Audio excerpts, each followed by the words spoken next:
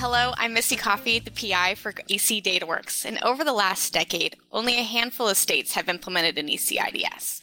The individuals who've had led those systems have been so gracious to share their lessons learned with states just starting the journey. We're always so excited, though, when we get to have a chance to learn about a new state joining the conversation.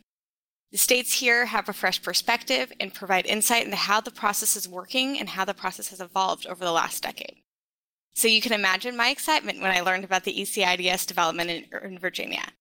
So in today's episode, we are going to hear more about how the team has been doing this work, how they're implementing the Early Childhood Integrated Data System, and what they've learned along their journey. I'm thrilled to be joined today by Erin Carroll and Anita McGinty. Erin is the Director of Early Childhood with the Virginia Department of Education. Thanks for joining us today.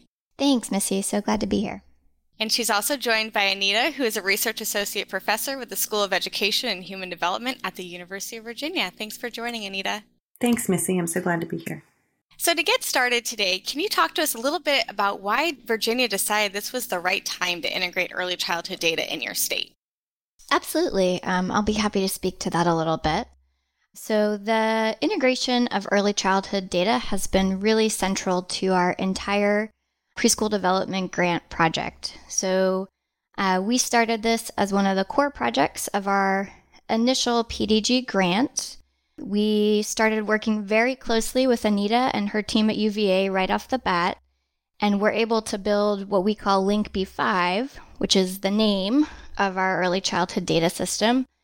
Under a very aggressive timeline, in about 6 months of time, we were able to really get something mapped out and launched for our first cohort of community pilots. We integrated this into our initial work plan right off the bat because we really knew, as we looked at our vision, as we looked at what we wanted to accomplish through the grant, that having a central and unified place to store and collect data for all of our Birth to 5 programs was going to be central to achieving all of our goals. So I have been thrilled to be part of this type of partnership as a researcher at a university. This type of data integration project and a partnership effort with our team as a research team and the state's interest in integrated data has been a great opportunity for us to put the idea of how you use data, the questions that can be answered when you integrate data, and then the efforts of unifying and the state interest in bringing together their systems. So we've enjoyed this partnership and find it a great space for researchers, education researchers who are interested in these type of partnership efforts and for impact. So I've been thrilled to be part of this work. That's great. And this partnership is a really great model. So I'm glad that you all are here today to share a little bit more about that. And part of what you just mentioned, Anita, was about impact. And so I'd love to hear from you all about really why did Virginia need an ECIDS, right? What did you hope to achieve by having the Link B5 system? Yeah, so Virginia's PDG grant is focused on supporting a unified Birth to 5 system. So really supporting quality and access across all program types. When we began that work of our eventual plan by the final year of PDG, which is to engage every single publicly funded Birth to 5 provider in our state, we knew that we did not have a system in place that could collect all of the information that we needed to be able to support quality and access, our two main goals. So Link B5 was really an essential part of our project to launch right off the bat. The purpose of Link B5 is to catalog, collect, maintain accurate, up-to-date information on all of our program types, ranging from the community down to the actual program. I will add, Link B5 is really just one of our important strategies for an integrated data system in Virginia. We have some broader projects through the Virginia Longitudinal Data System that will really be the full component of getting us to have a fully integrated data system. This is really our collection point for early childhood programs.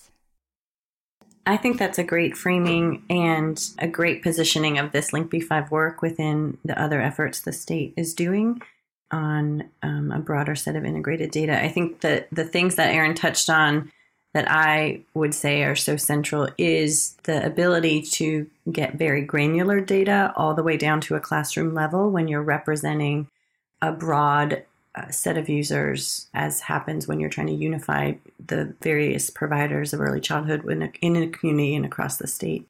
So this system was set up to really try to represent the varied levels of entities within that landscape. And that's one piece of how this is supporting the state in a broader way. Well, that can be a really hard task when there's so many different types of providers at so many different levels. So can you talk a little bit about your stakeholders and how you've gone about engaging them in this process? Sure, I can start with that. The PDG grant is the mechanism to bring communities together who want to work on a variety of things within that grant that are about unifying, strengthening quality and access.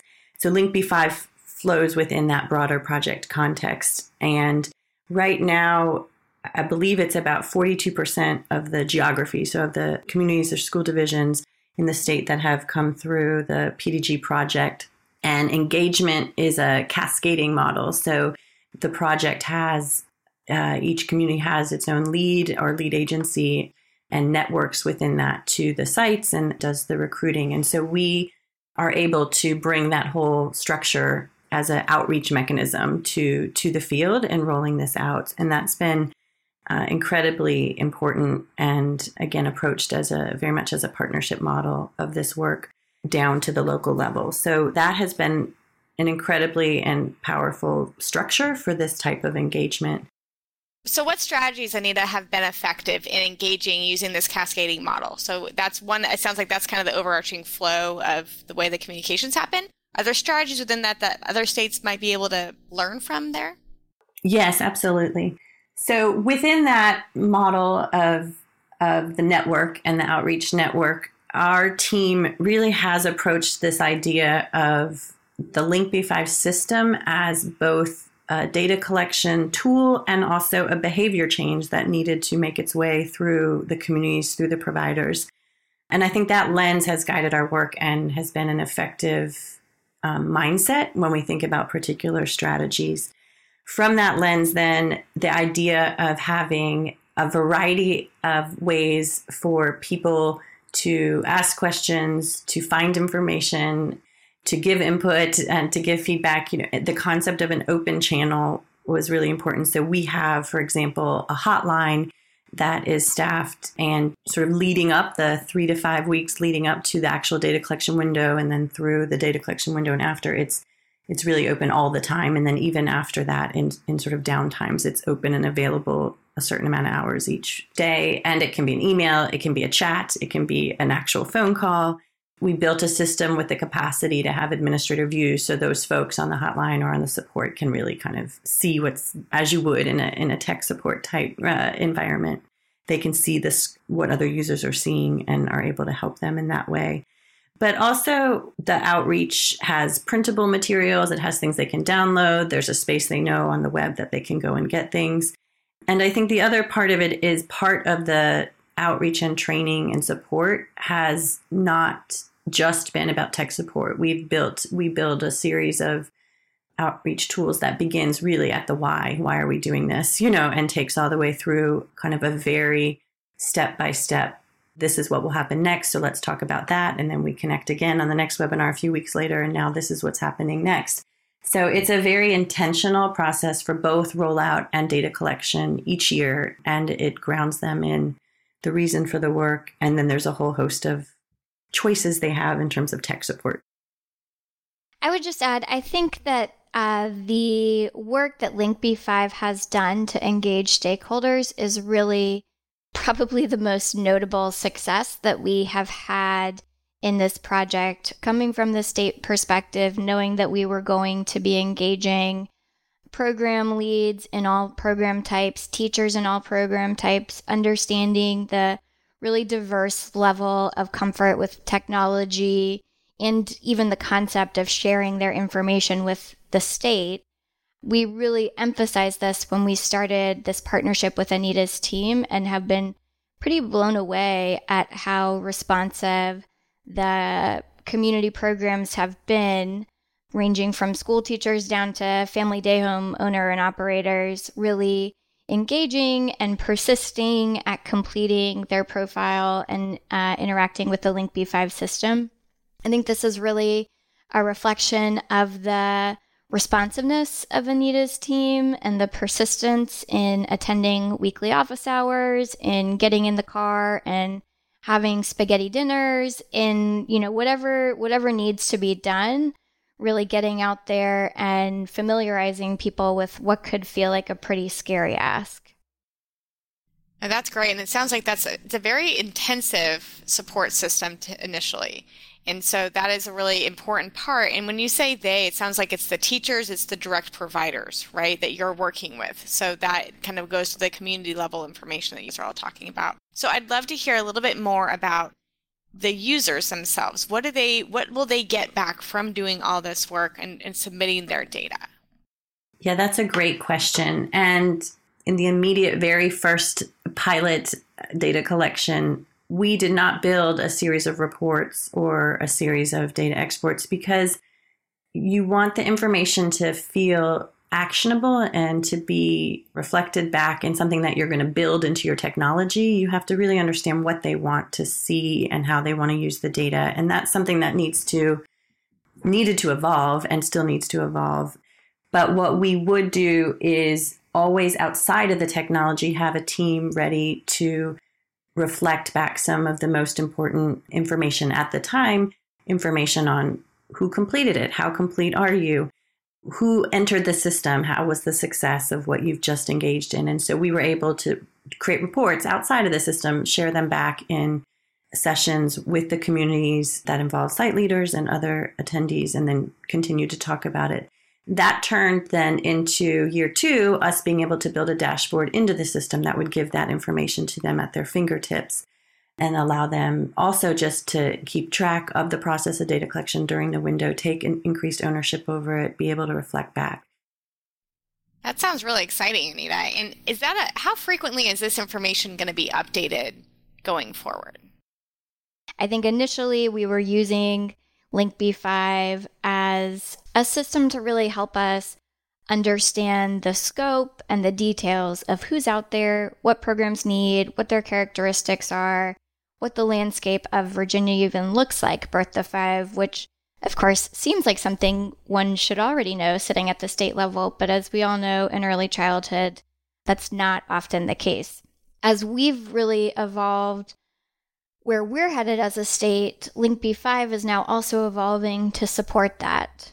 So one big project that Virginia is accomplishing through the PDG grant is the launch of a non-optional quality measurement and improvement system that will be required for all programs by 2023. Link B5 is the centerpiece of that quality measurement and improvement system. So this system is where we're collecting all of the information for that quality rating measure. It's where we're collecting class observations. It's how we're understanding who even needs a quality rating and improvement system interface to begin with. So the functionality and the need for the system has continued to evolve, and the Link B5 team, those working with Anita, have been really responsive to saying, okay, well, if that's where we're going, how do we need to shift our functionality to support users to get the kind of information they need out of the purpose of a quality measurement and improvement system, which is, of course, improvement. And Erin, do you have, as many other states do, the QRIS? Yeah, so it's not quite new. Virginia has had a longstanding optional QRIS, like most states, called Virginia Quality. This is a very revised version of that. It's actually been added to state law that all programs taking public funds eventually participate in our new quality system. Just to make it a little more confusing, we're calling that VQB5 with the intentional connection back to Link B5. So the VQB5 system is a very exciting addition for Virginia. It is our new non-optional quality measurement and improvement system. We are starting practice year 1 of this next year. We have 2 practice years before everybody is required to participate really with the intention to engage communities, bring them along with us as we go. And Link B5 is the centerpiece of the VQ B5 system. So it is via Link B5 that we will be collecting the information that results in the measurement rating and improvement strategies for all of our publicly funded Birth to 5 programs. When we began the Link B5 system, we did have this concept in mind that this is where Link B5 would be headed, but I don't think we had all of the details worked out. We certainly didn't know what we would be measuring, and we certainly didn't know how we would be measuring it. And so having a really flexible partner in this data system like UVA has been really important to that.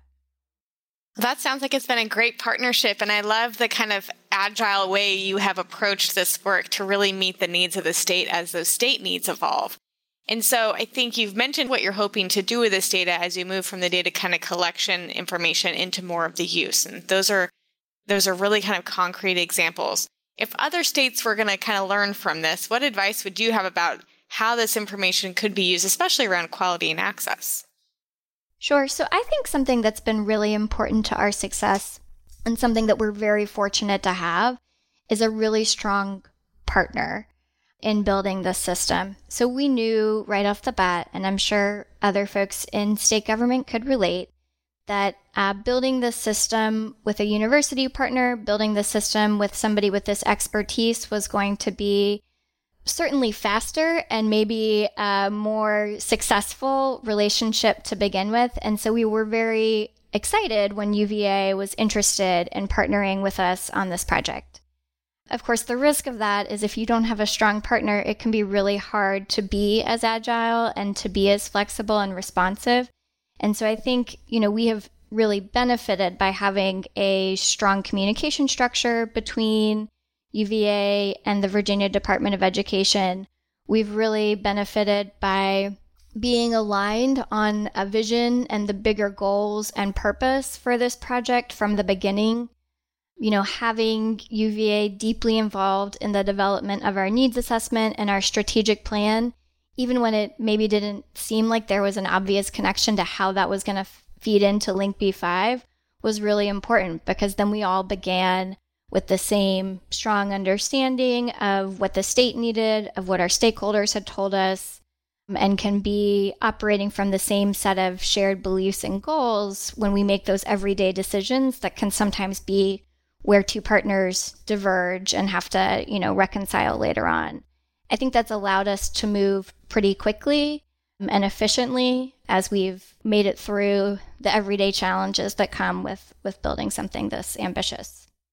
Yeah, I think the things that Erin point to have been critical to what the state is getting out of the system, to the sense of agile partnership through it. But, and so I think what's also helpful maybe to reflect on from the academic side and the academic partnership side is, to me, this is a very unique model of academic partnership in a way that is extremely rewarding and to watch it unfold and to really be at the helm of the day-to-day influence of our team's, voice at the table, understanding the state's needs and how that strategy is evolving and how we can support it.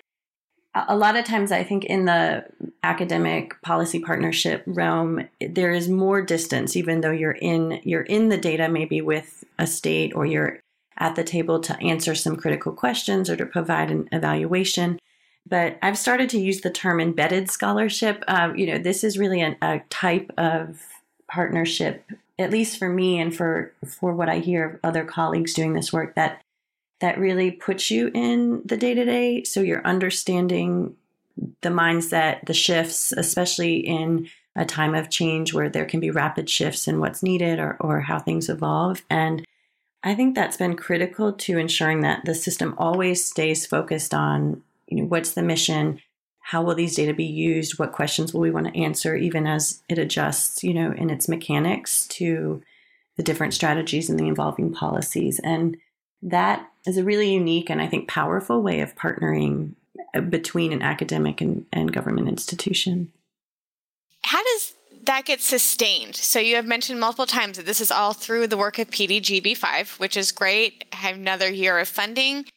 What does the future look like beyond PDGB5 for this work and the partnership that you all have established? Yeah, that's a great question. I mean, we are 100% committed to continuing LINC-B5 into the future. I think one of our biggest questions remains, and this is something that we just don't quite know the answer to yet, but one of our biggest questions is, does this system live forever with UVA? Does this system eventually transfer to be owned and operated by the Virginia Department of Education? I think we are committed to finding sustaining funding for this system no matter where it is. So I do not imagine that that's purely a financial decision. I think it's a strategic one and a practical one that will be based on what the Virginia Department of Education is able to do versus, how the connections are possible or possibly not possible with this being an external system. I mentioned earlier some of the benefits of working with a partner external to state government, but of course there are also challenges, right? Anytime we want to share data, there's an extra layer of complexity, and that's putting it quite lightly. Or anytime we want to incorporate this into another state agency, it's another extra layer of complexity.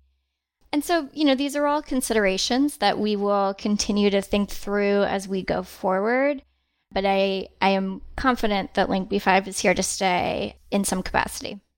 Yeah, and I think on our side, at least from my lens of an academic partnership, there's room for that to evolve as it needs. It's not a business. We're an academic partner interested in answering questions, supporting the state, having impact through the tools of data and research. So there's models and other projects that have a sustained service component to the state to sustain it, and then layer in, of course, the capacity to help look at questions, answer the data, use what has been built together.